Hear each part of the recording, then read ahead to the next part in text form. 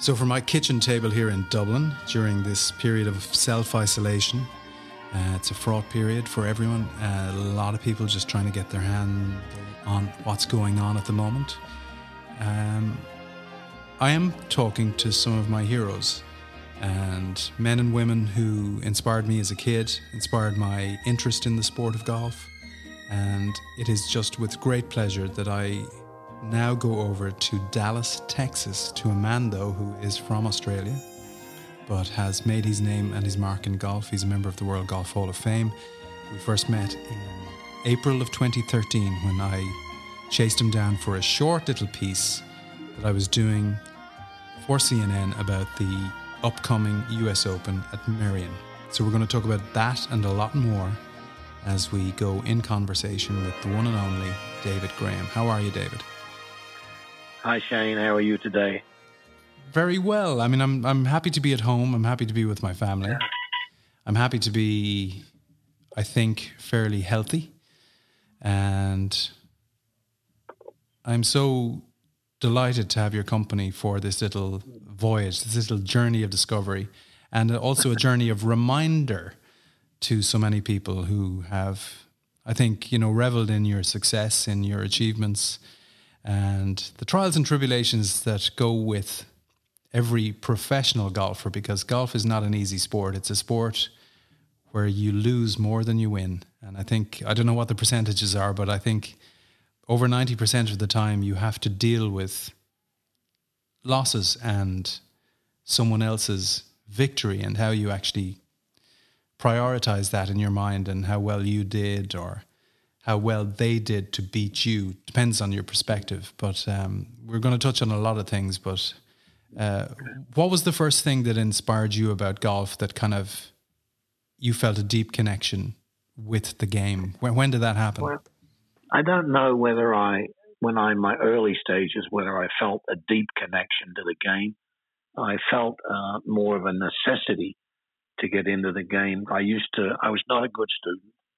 I didn't graduate high school. I don't tell my grandchildren that, but I didn't. But they already know that.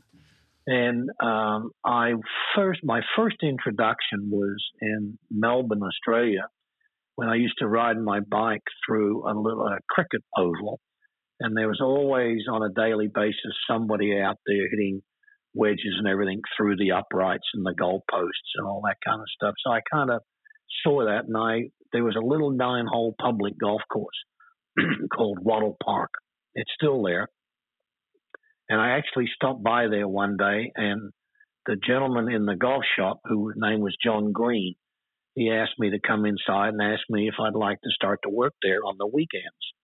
And so I got a weekend job doing odd jobs in the golf shop, primarily making tea for the boss and cleaning the shop and all that. So that's where I first got introduced to it, not as a player, but more as a hobby and something to do. And when I got to age 14, this gentleman asked me, would I be interested in interviewing for a permanent job at Riversdale Golf Club. Wow.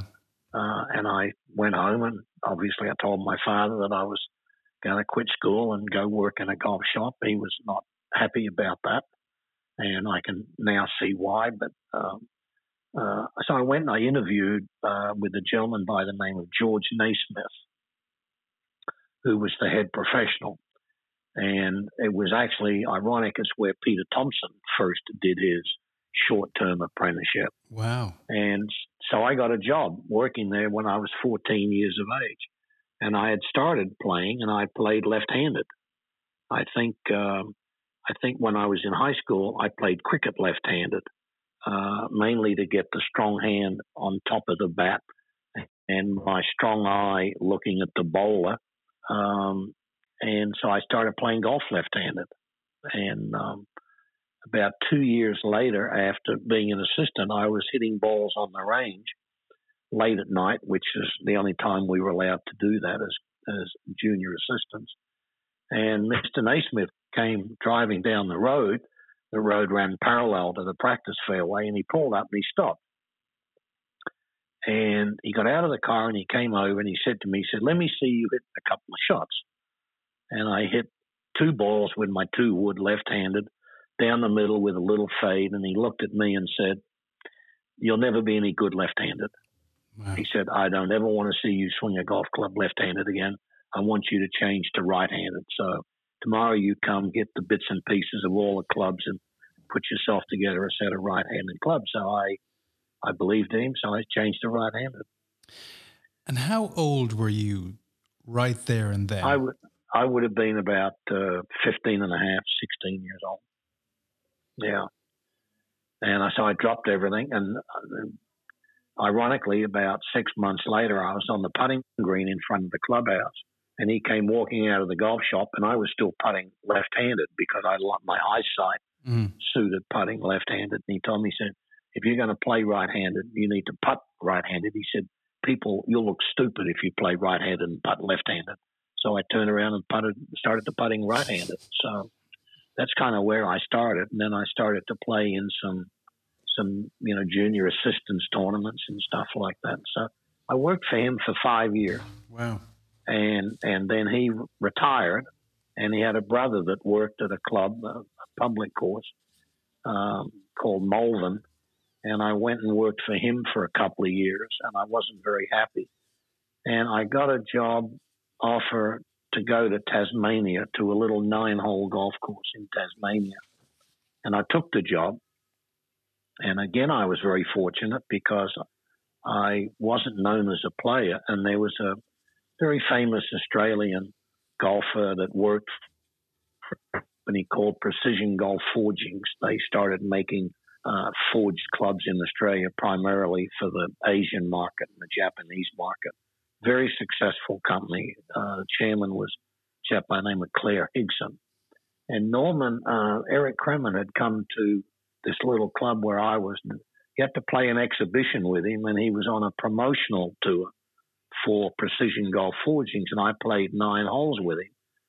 And when we got done, he said to me, "You need to get out of this place. You have no future here. I'm going to go back to Sydney, and I'm going to talk to Claire Higson, and I'm going to get you to come to Sydney and start to work for the company." And that's exactly what I did.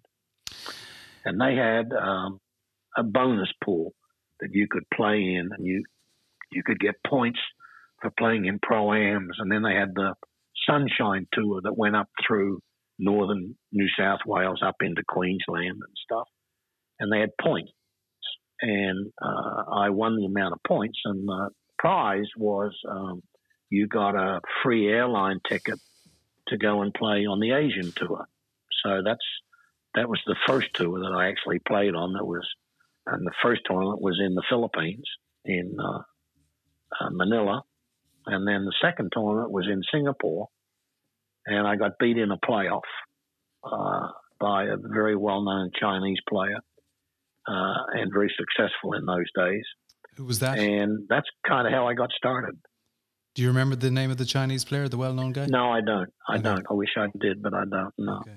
But he was good, and you knew he was good. He was good, yeah. He was good. He beat me on the second hole. I do remember that. Of course you do. And I remember I won a whopping $1,500, and I felt like a millionaire. Yeah. I think every pro will tell you of that moment where, okay, this is serious. I can actually make a living if I can keep on doing this. Yeah. Tapping into this sort of well of determination. Yeah. And on that Sunshine Tour, I met my wife, and we got married, and then she joined me on the Asian Tour. And I have a lot of memories of the Asian Tour. I remember being in a hotel right across from the U.S. Embassy in the Philippines when the militants started throwing bombs and hand grenades and everything over the fence of the United States Embassy. And then President Marcos's troops came in, and a few little scatters of gunfire, and they were all gone. And we were young. We were laying up on top of the roof of the hotel watching it. They were burning cars and all that kind of stuff. Yeah. But did you know at the time, or did you appreciate it? It sounds like you did. That this is an incredible moment in time. No, I don't really think we knew politically, about the functions of countries like that where they have demonstrations and riots and dictatorships and stuff like that. I don't think we really thought that much about it. I know they took us to the airport at like 3:00 in the morning to get out of there, and I never went back. It was the only year I played there, and then I had a similar experience in India when they were going to have demonstrations and riots. And I remember getting on an airplane. Peter Thompson was on the plane. I actually sat next to him when we took off. It was a Pan American flight to Hong Kong.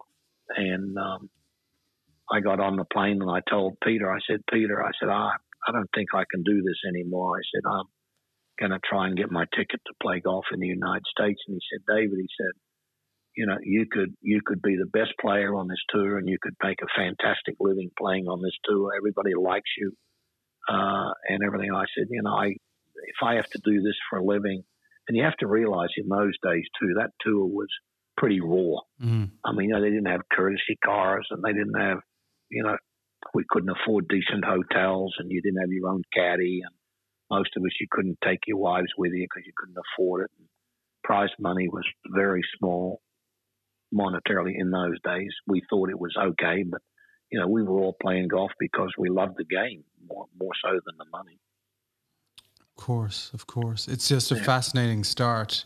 I tell you what we'll do now. We'll just pause for a bit of music, and it can be anything you want. And I mean that, anything you want, because it's got to reflect you and whatever way you like to enjoy music or what you get from music.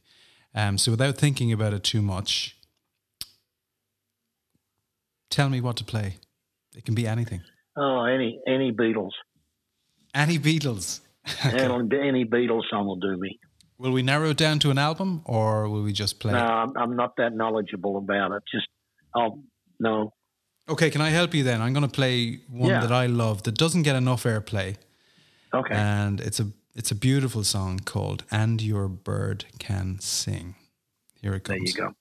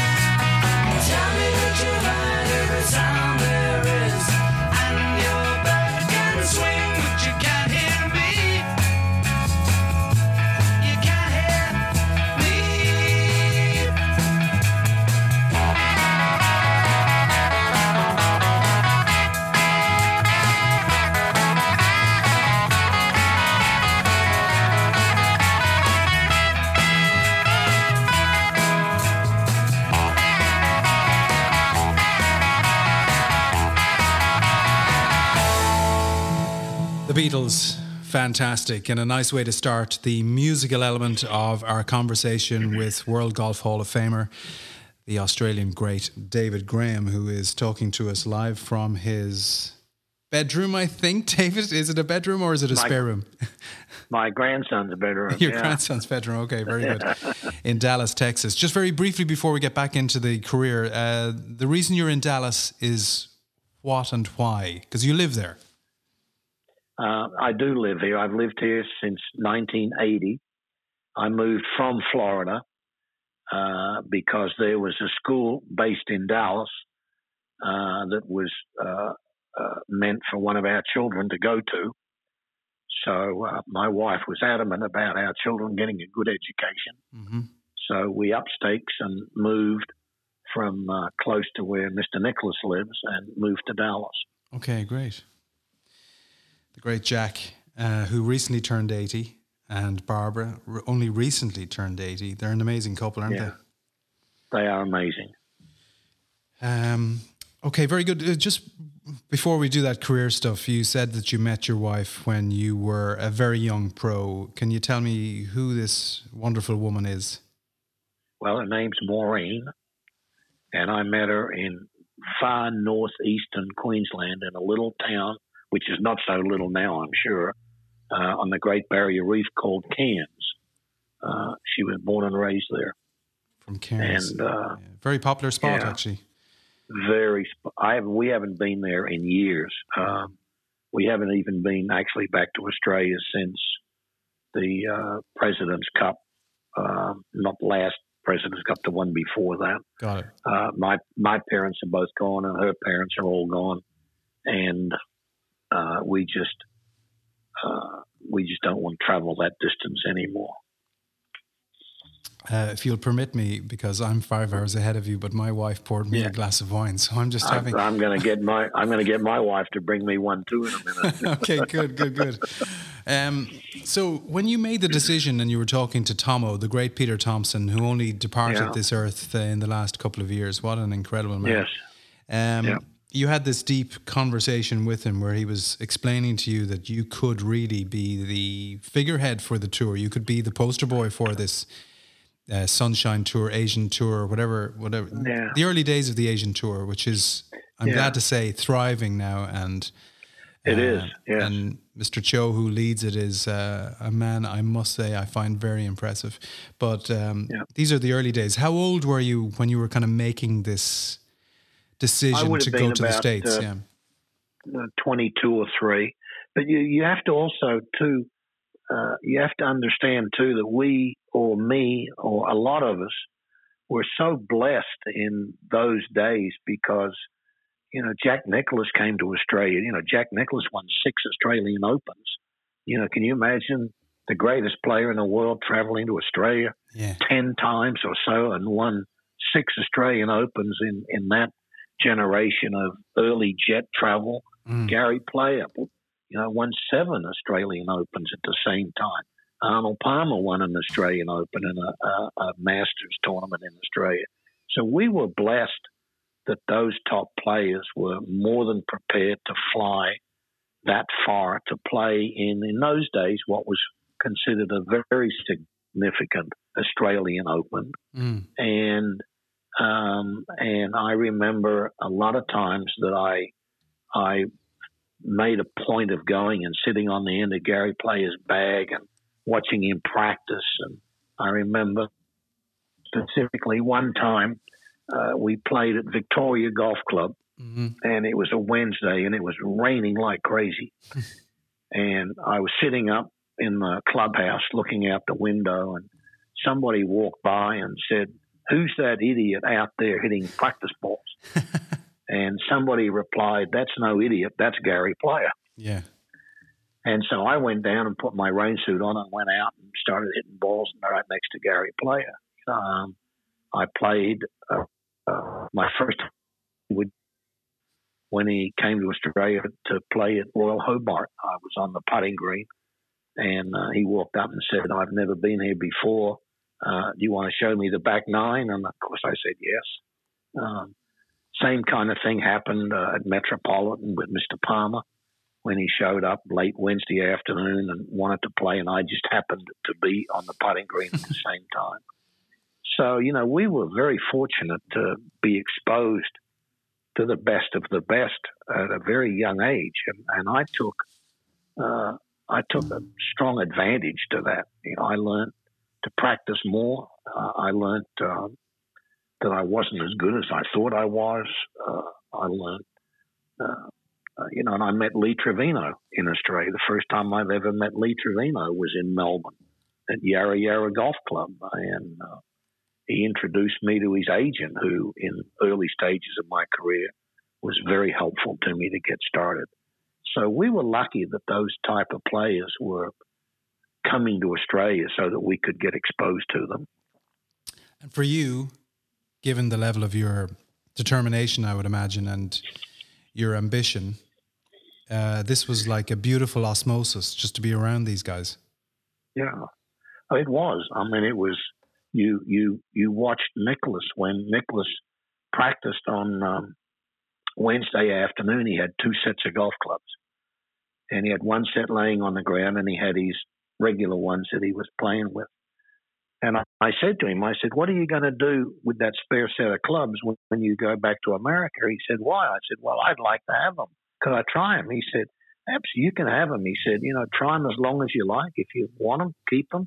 If you don't want them, give them back to Dunlop Slazenger. Mm. And I kept those clubs for a long, long time. A lot of little things like that.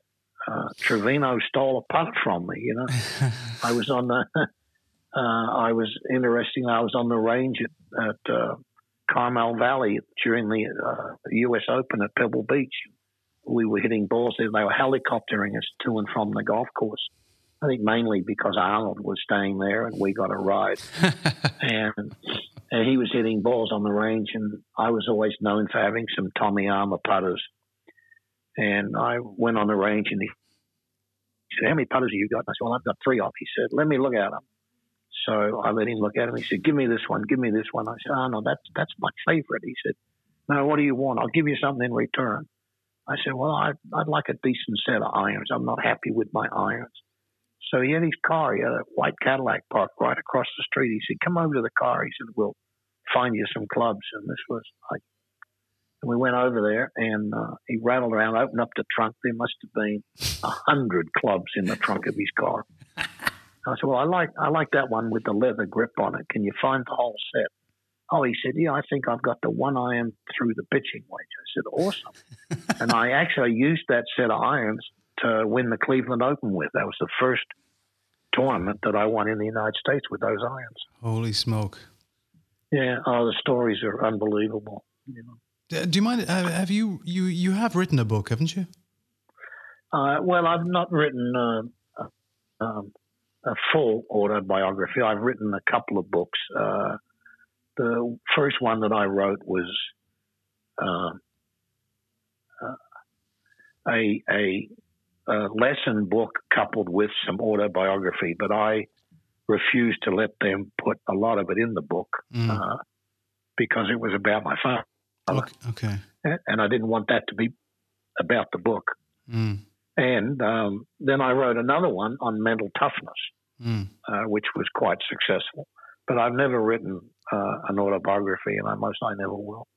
Well, hopefully this is a sense of your autobiography, from you in first-hand account, which I think is part of the goal of this whole series, of this whole platform, is that we get authentic voices on and we hear from them firsthand giving an account. And I might add as well, given my limited knowledge of you as a person, one-to-one, but we have worked together, and we did a one-on-one in Augusta a couple of years ago, which was a real thrill for me. I'll put up a photo of it. I've got a beautiful photo of it. Actually, I must send it to you if you don't have it. But despite your incredible determination and despite your relentless pursuit of excellence and the toughness that is required, you are actually a really big softie, and you have got a propensity to get very emotional. And I'm sensing elements of it now because I'm looking at you on my screen on my kitchen table as we talk. I know you are. I really was never like that. Yeah. I was actually a pretty tough son of a gun when I was competitive. And I think that was, I kind of got some of that from Jack because I played a lot of golf with Jack. I never saw Jack hit one golf shot without giving it 100%. You never saw Jack hit a backhand putt. you never saw Jack throw a club in total disgust. Mm. His control of his demeanor on the golf course. And that's evident by when he played at St. George's and shot 81 or 82 or something crazy to score in the first round. Yeah. And then came back the next day and shot 69 and made the cut. Yeah. But I wasn't super emotional until I got on a lot of medication Mm-hmm. and until I found out that I had heart issues. Mm-hmm. And how are you? Then I became... Yeah. Yeah, okay. I know, I understand. I remember you explained that at the time, and you've just reminded me of that because, well, look, that's a serious life issue that needs proper medical attention and care. But yeah, it probably loosened a few things in your inner steel. It softened a few elements of that. Well, and I think the fact that I knew that I'd never play competitive golf again. Yeah, yeah. That had a little bit to do with it. I can only appreciate But I that. do get a little bit carried away now and then. Yeah, it's cool. I like it, and don't stop being you, because you are you, and this is you right now. Dealing with what you have to deal with, as we all deal with our own stuff. Everyone's got their own thing going on, or they have family issues, whatever, and there's nobody escapes it. And it's amazing, actually, when you look at what we're all going through right now, which is just this period of, I think, intense reflection. If you're open to it, because everyone has been normalized by this event that is global. And to be truthful, and you're a global traveler, I've been fortunate to travel to many parts of the globe now in my role with CNN over the last 7-8 years. And I think everyone's the same, David. I think every country, everyone has traditions, and that has to be respected. Yeah. But actually everyone just wants the same thing, which is a couple of decent meals a day, some fresh water. And if you're over the age, you want, if you're over 18, you want a few libations every now and again, and you want the company of good friends, and you want to fall in love, and you want to have love around you, and you want to have just good things in your life. And it doesn't matter if you're in Timbuktu, Tasmania, Thailand, or Tipperary. Which is where I'm from. Well, I'm fortunate that I'm past the stage of how many square feet my house is, or what kind of car do I drive, or how expensive my tie is, or what kind of shoes I wear. I'm way past that. I live most of my life in gym shorts and a T-shirt anymore, and I'm quite happy with that. You're sporting a nice white T-shirt with the champion logo, which I must say, I'm my champ. Yeah, good for you. I just finished walking, so yeah. David Graham is my guest. David is live in Dallas, and this is a In Conversation podcast with one of the greats. And David is a winner all around the world and was elected into the World Golf Hall of Fame in 2015. Yes, 2015 in St. Andrews of all places. How cool was that? How cool was that? Yeah. Bruner College was perfect. Bruner Hall and St. Andrews campus was beautiful. So you were there with the likes of Mark O'Meara, who went in that year, and let me see, Laura Davis tried to make it, if I'm not mistaken, and she kind of arrived late because she was at the US Women's Open. Yes. Which I was at, covering that one for Fox in the States. And she was so determined to make it, but she was going to play the championship and then hightail it. But do you know what amazed me about that, just between ourselves? Well, it's for the record. Laura had to make her own way all the way there.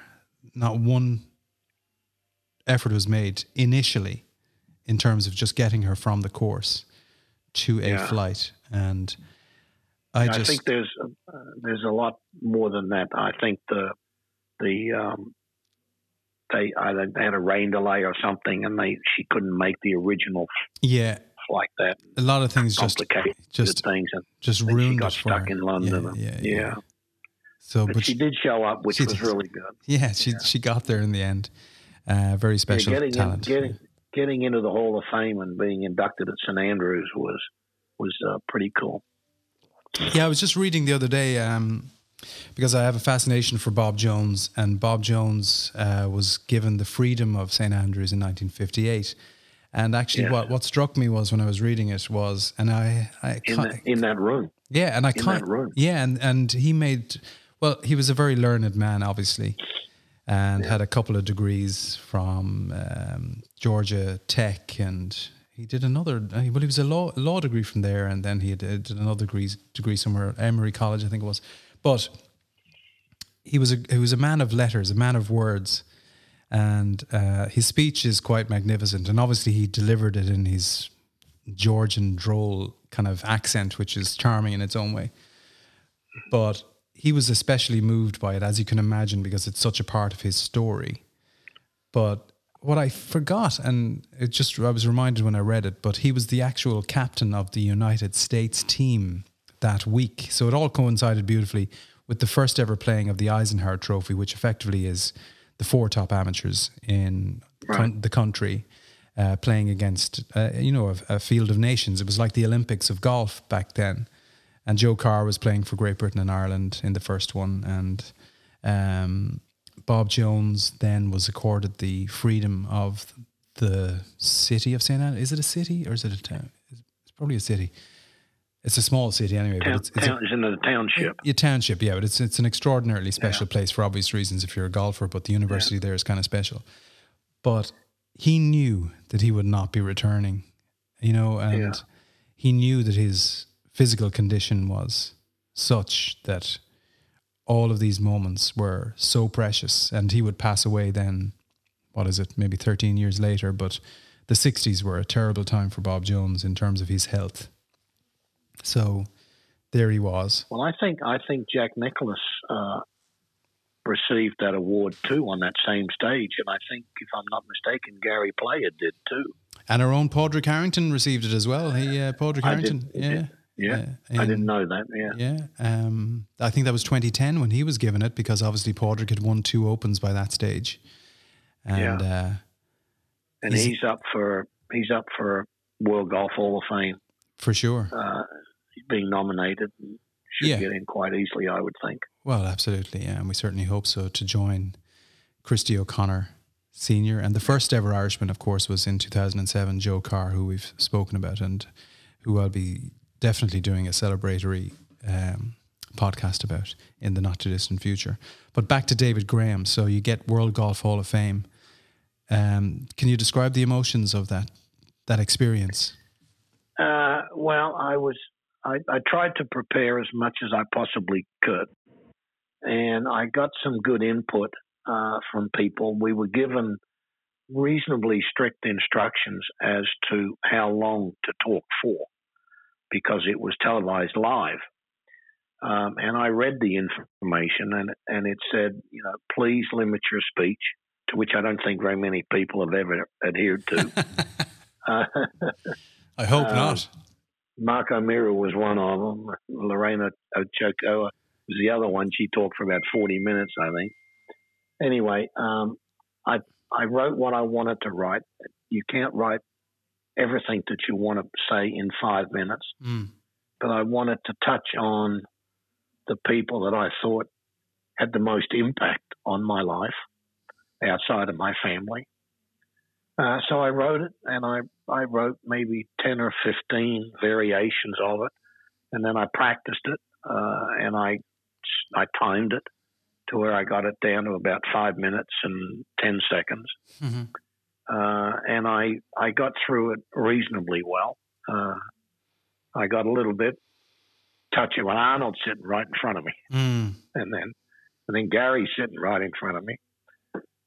My wife and my kids are sitting there, so it was tough, So I stuck to the monitor, and I think I finished on time. And if I had to do it over again, I would have talked more about Gary Player.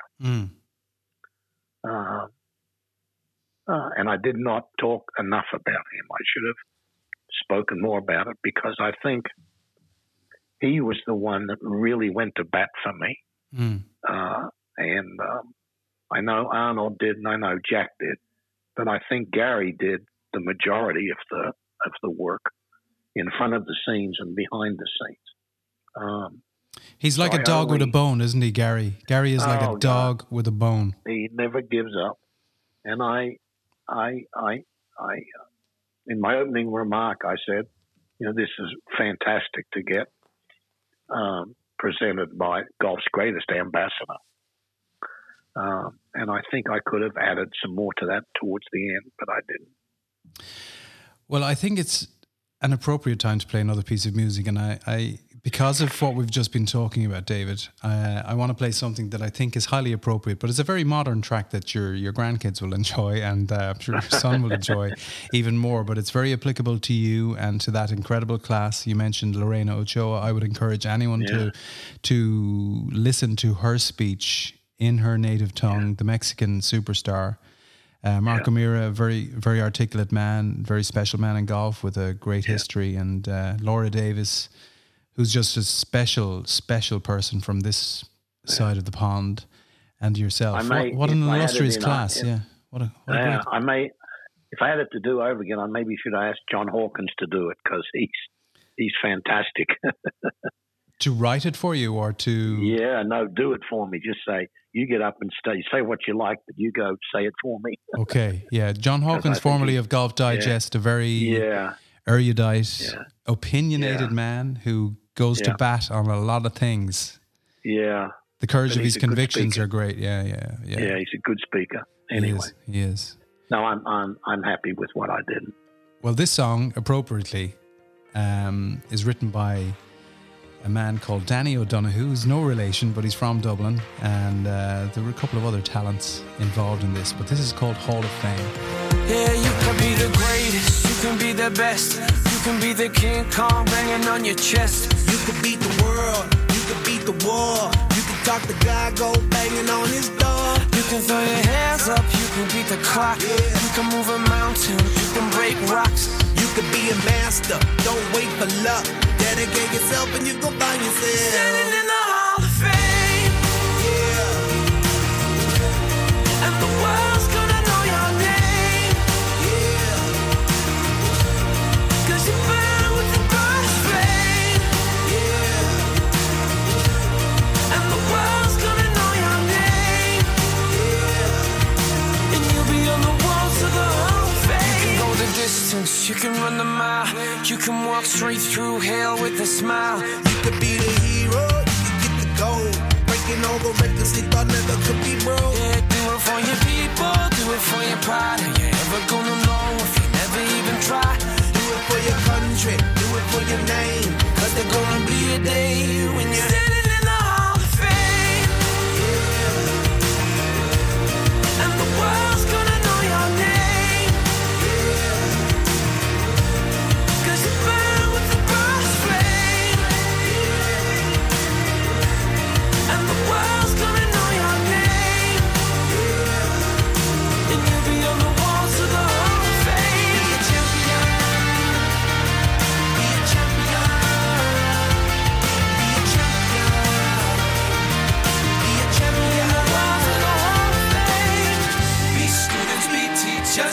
Politicians be preachers, be believers, be leaders, be astronauts, be champions, be truth seekers, be students, be teachers, be politicians, be preachers, be believers, be leaders, be astronauts, be champions, standing in the Hall of Fame. And the world's gonna know your name.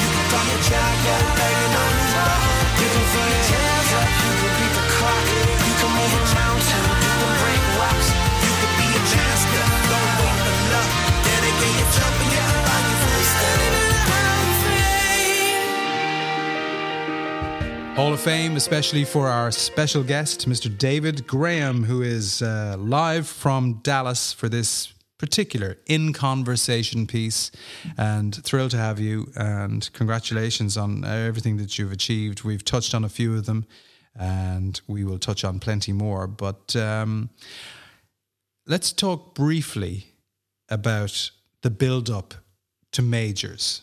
You did score 2 incredible wins in 79 and 81. We'll focus on them, I think, in isolation. But with regard to your approach to peaking for those crucial 4 weeks in a year, and you were in a special place where you got to play in 4 majors a year for a long time in your career.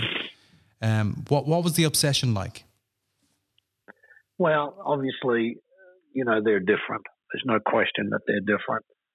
I was never either good enough or cocky enough to ever go into a major tournament saying, I'm going to win this week. This is my week. All I ever did was get a good feel from practice rounds and a feel for the course and a strategy for it. I think the PGA was a huge change in my life because I'd never been there before. I was about to shoot 63 at Oakland Hills, which Hogan had called the monster. He brought it to its knees. Yeah, and I was on the 18th tee, needing 4 for 63, which was just completely unbelievable. And I made 6. And I very fortunately won the playoff. And as we have seen over the careers of a lot of people, if you lose a major championship in some way like that, a playoff especially, or miss a little putt on the last hole or something like that, it in some cases ruins people's careers. Yeah. And I often think back to what would have happened to my career if I'd have lost that tournament after being in the position that I was in. And fortunately, I've never had to really analyze that too much because I came out on the right side. And fortunately, too, it didn't damage Crenshaw's career because he turned around and won 2 Masters tournaments, which was very good.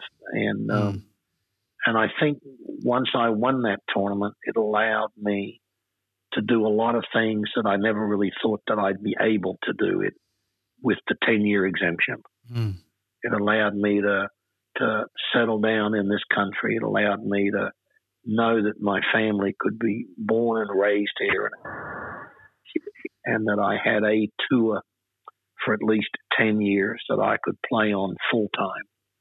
And that was a huge benefit. So that got me out of having to worry about the top 60 on an annual basis and losing your exemption and, either having to go back home because you didn't have a place to play or whatever.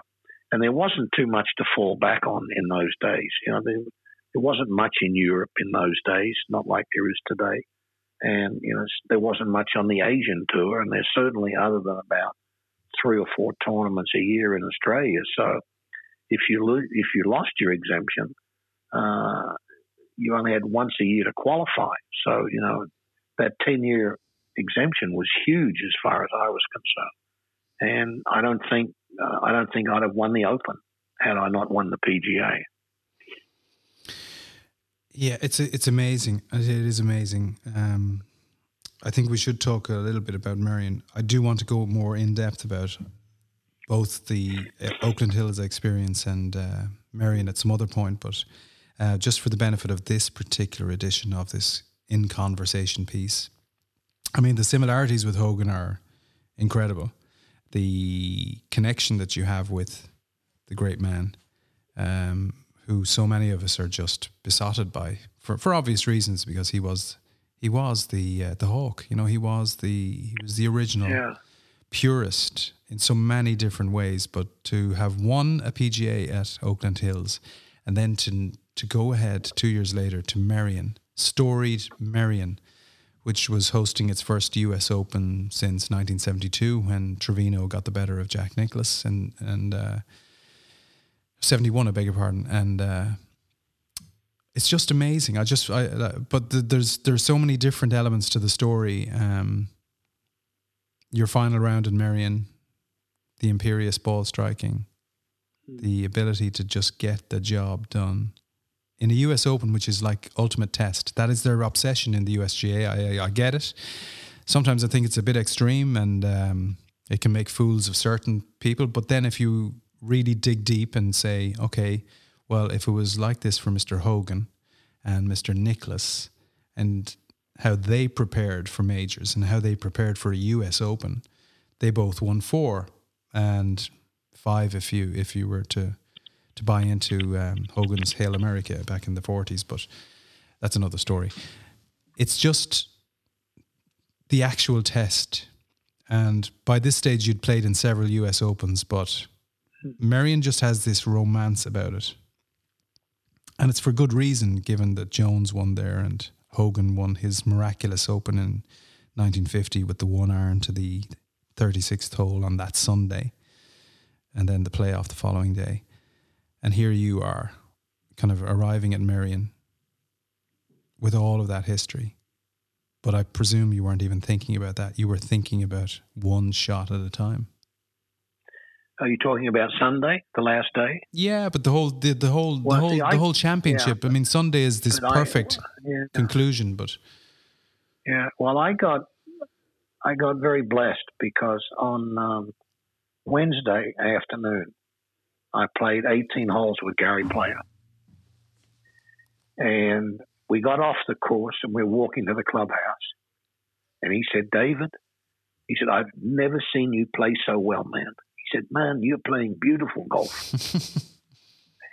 I thought, well, that was really nice of him to say that. You do that. That's quite a good impersonation of him as well, because he is that kind of dude, like who he'll almost shake you and tell you to believe in yourself. And my other story with Gary was we played, and before the PGA actually, and he said, David, he said, your backswing's way too short. He said, you've got to get a heavy club. You've got to stretch your muscles. You've got to get stronger, man. Your backswing is too short. You won't last long playing with a backswing like that. So I went and I built a heavy-weighted club. I filled the shaft with lead, and I practiced swinging that thing for a long, long time. I practiced with it every day. Wow. And I think at the Open, my backswing was most likely as long as it's ever been. And I actually swung that weighted club every afternoon after I'd finished playing during the tournament.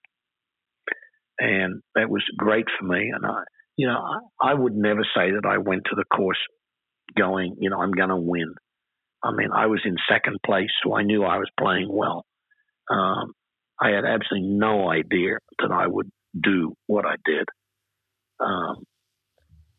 And I really was oblivious to that. It wasn't until I overheard Bob Rosberg, who was doing ABC. He was walking in our group. A former major champion, it must be added as well. Yeah. And I heard him say when I was walking to the 18th green, he said, this young man has hit every green in regulation. Mm-hmm. And that's who really brought the round to attention. Interestingly, too, if I'd have done that on Thursday, nobody would have known about it. Mm-hmm. Mm-hmm. And other players have mostly done it on Wednesdays and Thursdays, but never at Merion on a Sunday at a U.S. Open. Unbelievable. So that was pretty cool. It was a good day. Yeah, it's incredible how things have changed, in terms of communication and especially from the course. And it's happened rapidly over the last 10, 15 years, just to briefly kind of just contextualize that, because they now measure everything, and everything is a stat. Every possible detail, from even how many practice swings you take, the depth of your divots. I mean, they have all of this information, which is now about to be used in a peculiar way, which I'm not entirely delighted about. Betting is what I'm talking about. So that's another topic altogether. But like, this information has now got a commercial purpose, but that is another story. The information, though, from Bob Rosberg, a man who was following you, who won a PGA championship and was one of the golden voices of ABC and ESPN for many years, and dearly departed, but he knew what he was seeing, and he had a microphone that allowed him to communicate to the viewing public. Yes. that there was something a bit special going on. Yeah. What about you and what you were aware of during that final round in terms of your blinkers and your approach? I was not aware, and I can honestly say I was not counting hole by hole, stroke by stroke, and going, oh, that one's on the green, that one's on the green, that one's on the fairway. I was not doing that. Mm-hmm. I was pretty comfortable once I birdied 15, the little par 4 up the hill. The hardest shot on the the second hardest shot on the golf course was the tee shot at 16, because if you missed the fairway, you couldn't carry the canyon. You had to lay it up. And I hit 3-wood off the tee, knitted in the middle of the fairway, and I hit, I think, 5 or 6 iron on the green about 10 feet.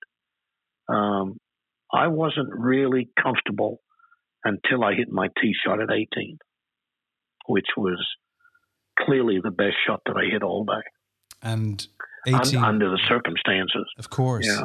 And so like, it's worth kind of just delving into, because the gladiator, which is a word that I tend to overuse when I'm describing people like you, men and women who are at the elite level and are able to put on a show under very, very testing circumstances.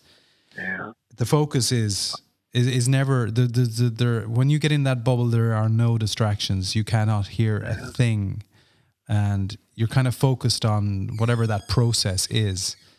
But it's one shot at a time, isn't it? It's one shot at a time. I was also very blessed that for many years when I lived in Florida, I had the good fortune to go with Jack Nicklaus every Tuesday, Wednesday, and Thursday before the Masters. Amazing. And play with him. So I saw how he prepared. I saw how he got his yardages. I saw where he practiced putting from. I saw him concentrate. I saw everything. I learned so much. I learned concentration from him. It's a masterclass. Yeah, he was the best of the best. Nobody comes close. No disrespect to Tiger Woods, but Nicklaus was Nicklaus played to win tournaments. He liked Tiger Woods. Tiger Woods plays to win. He doesn't play to finish third. No. And so I had that kind of exposure from him, which was very important to me. And I'd practice with him a lot. I'd hit balls with him, and we'd talk golf, and we'd talk the swing, and we'd go home back to the hotel, and we'd have, 12 or 14 dozen McGregor Tawny golf balls, and we'd try to figure out which ones fit through the old ring and which ones didn't, and which ones floated the right way up in the tub, and he'd take 15 or 20 golf balls out on the golf course, and we get on number 12, and he'd hit 3 balls, and he'd take the 1 or the 2 that went within about a yard of what he wanted it to go, and he'd tell his caddy, keep that one. We're going to use that one on number 12. We need a new ball on number 12. We're going to use that one. Mm. If one hit the sprinkler head down the second hole and went 40 yards past the other one, he'd say, we're going to keep that one. That one went the furthest. Amazing. And you never saw where it landed, but and that's the way golf balls were in those days. Changing golf balls was a nerve-wracking experience because you never knew what you were going to get. And it's worth reminding, and you can challenge anyone of the current crop or just any average golfer to try and hit a persimmon wood or try and guide a balata ball. Obviously you could shape them a bit more, but with the equipment, which was the best that was available at the time, it was not easy. But there was a lot of craftsmanship in terms of how they were manufactured and all the rest of it. But the game today is a totally different game, which is another story. But I just find it fascinating the level of excellence that was required to just do the job as well as you guys did it. There's an old set of McGregor irons in the golf shop where I'm a member, and there's an old set of Wilson irons there too. And every now and then I'll pick up those 1 irons and look at it and think, did I actually play golf with these things? Did I actually think this was a good club? Unbelievable. You know, it's fascinating in the USGA Museum, which is the oldest sports museum in America, and it's in Far Hills in New Jersey. And you will, if you go into the Hogan room, see his one iron, you know, which went missing for a long time because it was stolen pretty much straight away. I think it was actually on that Sunday. No, it was finished on a Saturday, didn't it? It was 36 holes on the Saturday. So on that Saturday evening, it was stolen from his bag. He did not have it in his bag for the playoff. Not that he needed it, but it went missing for a good 30 years. And David Fay, the former boss man, the executive director at the USGA, tells a fascinating story of getting his hands on it and transporting it back to, you know, get it checked by Hogan, and he verified it, and then now it rests in the USGA Museum. But I think John Capers, who's the curator at Marion, I think he's got an old set of Ben Hogan irons, and I was there not too long ago, and you pick them up and you marvel at how he even held onto those old grips and everything. You know, they were just unbelievably difficult and hard to hold on those cord grips. Yeah, John does an extraordinary job in Marion. And I've had the pleasure of his company because he, as you say, he's the curator, and they have this little archive room. And I did an interview with Justin Rose on the evening that he won in Marion for CNN. And I deliberately went last because ESPN and Golf Channel wanted to get their thing done. And I said, happy to let you guys go, no problem. Because I knew, having been there maybe 6 weeks earlier to film a preview for CNN, and it was my first time visiting Marion, I got a whole tour of the place. So I knew where the archive room was. And so once I finished my interview with Justin, the great thing was that I then had an opportunity to do something with him, which was take him into the archive room, which he wasn't aware of because he was the gladiator in the arena for the entire week. So, I mean, the archive room meant nothing to him at that point in time. Yeah. And I said, I want to do something. Can you come in here and we just take a photo? And then we got this lovely photo taken. But he then suddenly saw what was in front of him, which is a small room, but it is full of priceless memorabilia from those who have won at Marion, whether it's Eduardo Molinari's, I think one of his clubs from when he won the US Amateur there in 2005, but more crucially, Jones, his win there in the 20s, and I think it was 1926. You've got things from Mr. Hogan. Your putter is there, if I'm not mistaken, your beautiful little bullseye putter. Yeah, and my actual set of irons are now hanging over the fireplace in the dining room. I love it. I mean, they love the history and they celebrate it so well. It's the most beautiful place on earth. I just love visiting Ardmore in Pennsylvania. And if you ever get a chance, folks, you really need to go there and just. So I'll tell you a quick story.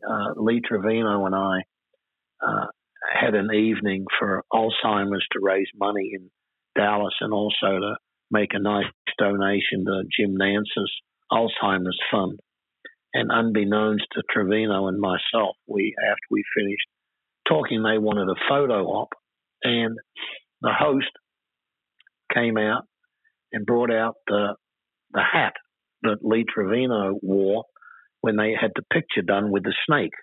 So they brought out the hat and the snake, and then they came to me and they brought out an original Marion wicker basket. Love it. And I had no idea that they had been sent on loan from Marion. And I thought the wicker basket was a gift. So Trevino gave the hat back and the snake back. And I said to a friend of mine, I said, are you going home by the club? He said, yeah. I said, well, do me a favor and take this wicker basket for me and put it near my locker and I'll pick it up tomorrow. And after we left, we were standing at the valet and the guy comes up and he says, David, where's the wicker basket? Where's the wicker basket? I said, I just gave it to a friend of mine to take home. I said, he's going to take it over to the club in the morning and leave it near my locker. He said, no, that came from Marion. I said, are you serious? Are you serious?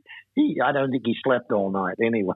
We gave it back and they they shipped it all back to Marion, which was kind of neat. And do you have memorabilia yourself of Marion in your possession, in your home? I mean, do you have a little room where you can kind of just house certain things? Yeah. I'm sure your wife doesn't want golfy stuff dominating the house. Well, we used to, in my Montana, we used to have a beautiful room with all the trophies. But we got to thinking about what are we going to do with all this stuff? And I don't want it on eBay, and I don't want it. My kids don't really want it. My younger son, he loves memorabilia. He's got a beautiful collection of them. But the important things were like my putter, which was sitting in an umbrella stand.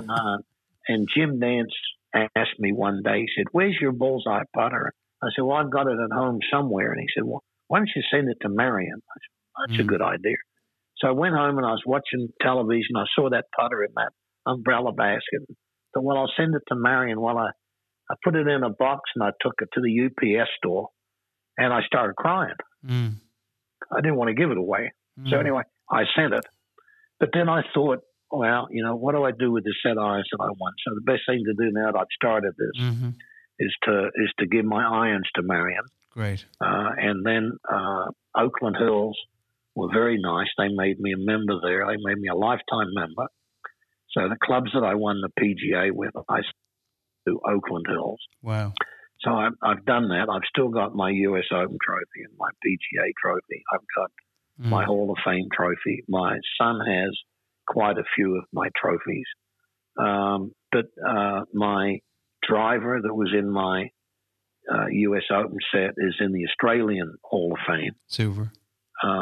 So I've put them all where they're going to stay for a while. And they'll be seen by people and cherished by those who care. Yeah.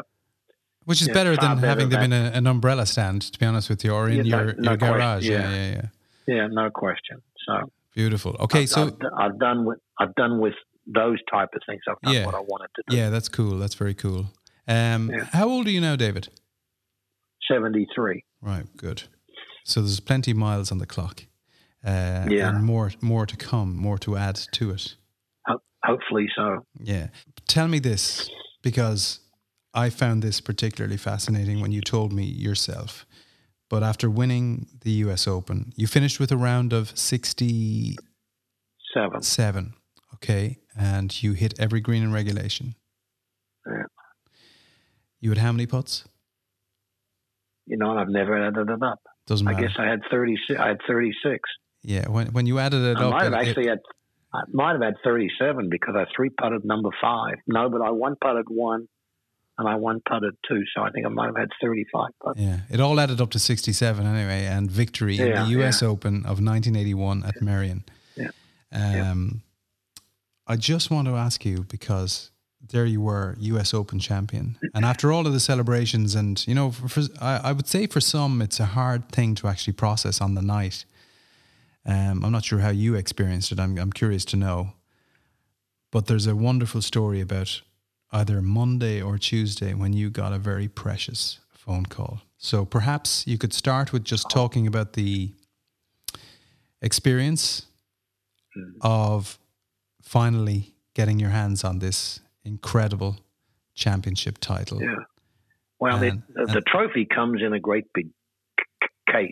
Yeah. And you have to call the Far Hills office, and it's got 3 combinations on it, and you have to go through all these combinations, and you get to keep it for a year, and then you have to put it back in the case and send it back again. But no, I had known Mr. Hogan for quite some time, mainly because he developed the Apex golf shaft, which was the first actual lightweight steel golf shaft ever produced.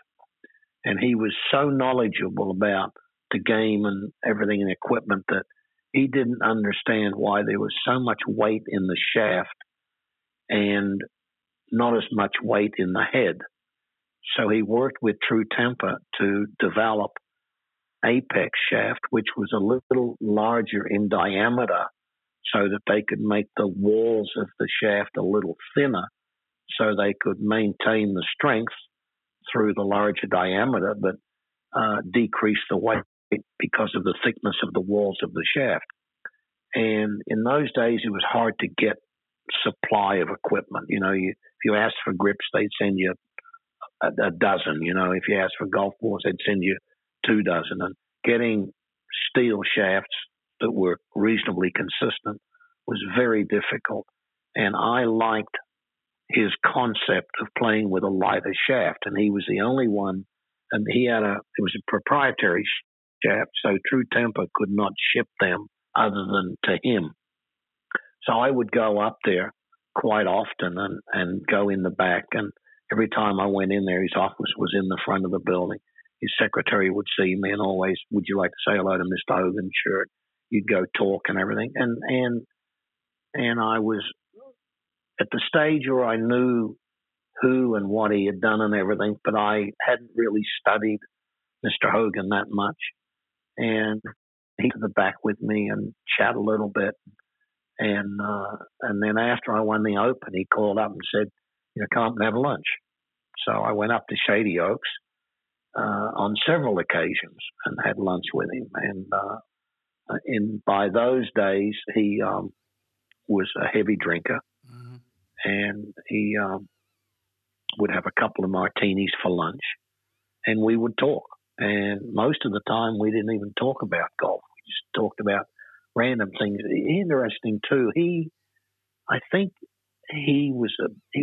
know he was a very, very good friend to Bruce Devlin, and he was also a very dear friend to an Australian golfer named Norman von Nider. Amazing, yeah. He was a teacher and a good player, and he had met von Nider at the Masters, and they'd become friends. And I think, I'm only surmising this, but I think Mr. Hogan, given the way he came up, I think he also realized that, man, here are these guys that are flying from Australia, mm-hmm. And they're traveling on Greyhound buses, and they're mm-hmm. staying in cheap hotels, and all they want to do is play golf. So mm-hmm. I think he had an appreciation for not just being on the tour, but how you got here. And so he was always extremely nice to me. I never played with him. I wish I had of, but he was always very nice to me. In fact, I won both my majors with that shaft in my clubs. And hence his respect for you on many different levels, but for him to call you and congratulate you. Yeah. Hogan, who won famously at Mariana and Oakland Hills, and he's calling you David Graham. Yeah. I just think it's the coolest story ever. It's like, and to hear you say it firsthand is just, it means the world. For anyone who cares about golf, it's amazing. Yeah, I think that the first shock is after you win and after you do the press, you go to your locker to get your shoes and change, and there's a letter in there from Jack Nicklaus. Wow. So, yeah, a lot of nice things happened. Yeah. David, I have to tell you, I find you the most special man, and it has been such a pleasure. I know we're going to do a bit more in the future, but I'll tell you what we'll do. We'll finish with one track, and I know you're a big fan of the Eagles. So if you want to pick any of the tracks, maybe that Maureen likes or that your kids like, or especially that you like, let's finish with that, and let's sign off on this little voyage. Why don't you pick it? You pick the one you like, because I just listened to their whole concert, so I've had plenty of the Eagles in the last week or so. So pick one that you like. All right, I'm going to pick this one. If you can. Yeah, I mean, there's so many to pick from. I'm a big fan of Joe Walsh, I'll be honest with you. I love Pretty Maids All in a Row. But I like Timothy B. Schmidt, and I mean, obviously, Henley and Fry were the main dudes, and then you've got Don Felder, who was so excellent on Hotel California. But I just think for everybody out there, let's go with That's their most favorite songs. I know. They play Hotel California. Okay, right. There you go. Yeah. Let's press play and sign off and say, David Graham, thank you again. Regards to Maureen and all your family, and to all your fans around the world who will get to listen to this at some point, when and where they want, because that's the beauty of podcasts. I hope you enjoyed it, folks. And David, I can't wait to see you in person in the very near future once we get through everything that the whole world is going through right now. So stay safe, stay well, and stay upright. I will stay upright. God bless. On a dark desert highway, cool wind in my hair, warm smell of colitas rising up through the air. Up ahead in the distance, I saw a shimmering light. My head grew heavy and my sight grew dim. I had to stop for the night. There she stood in the doorway. I heard the mission bell. And I was thinking to myself, this could be heaven and this could be hell. Then she lit up a candle and she showed me the way. There were voices down the corridor. I thought I heard them say, welcome to the Hotel California. Such a lovely place, such a lovely place, such a lovely face. Ready a room at the Hotel California. Any time of year, you can find it here. Her mind is Tiffany twisted. She got the Mercedes Benz. She got a lot of pretty, pretty boys she calls friends. How they dance in the courtyard, sweet summer sweat. Some dance to remember, some dance to forget. So I called up the captain, please bring me my wine. He said, we haven't had that spirit here since 1969. And still those voices are calling from far away. Wake you up in the middle of the night just to hear them say, welcome to the Hotel California. Such a lovely place, such a lovely place, such a lovely face. They're living it up at the Hotel California. What a nice surprise, what a nice surprise. Bring your alibis. Mirrors on the ceiling, the pink champagne on ice. And she said, we are all just prisoners here of our own device. And in the master's chambers, they're gathered for the feast. They stab it with their steely knives, but they just can't kill the beast. Last thing I remember, I was running for the door. I had to find the passage back to the place I was before. Relax, said the night man, we are programmed to receive. You can check out anytime you like, but you can never leave.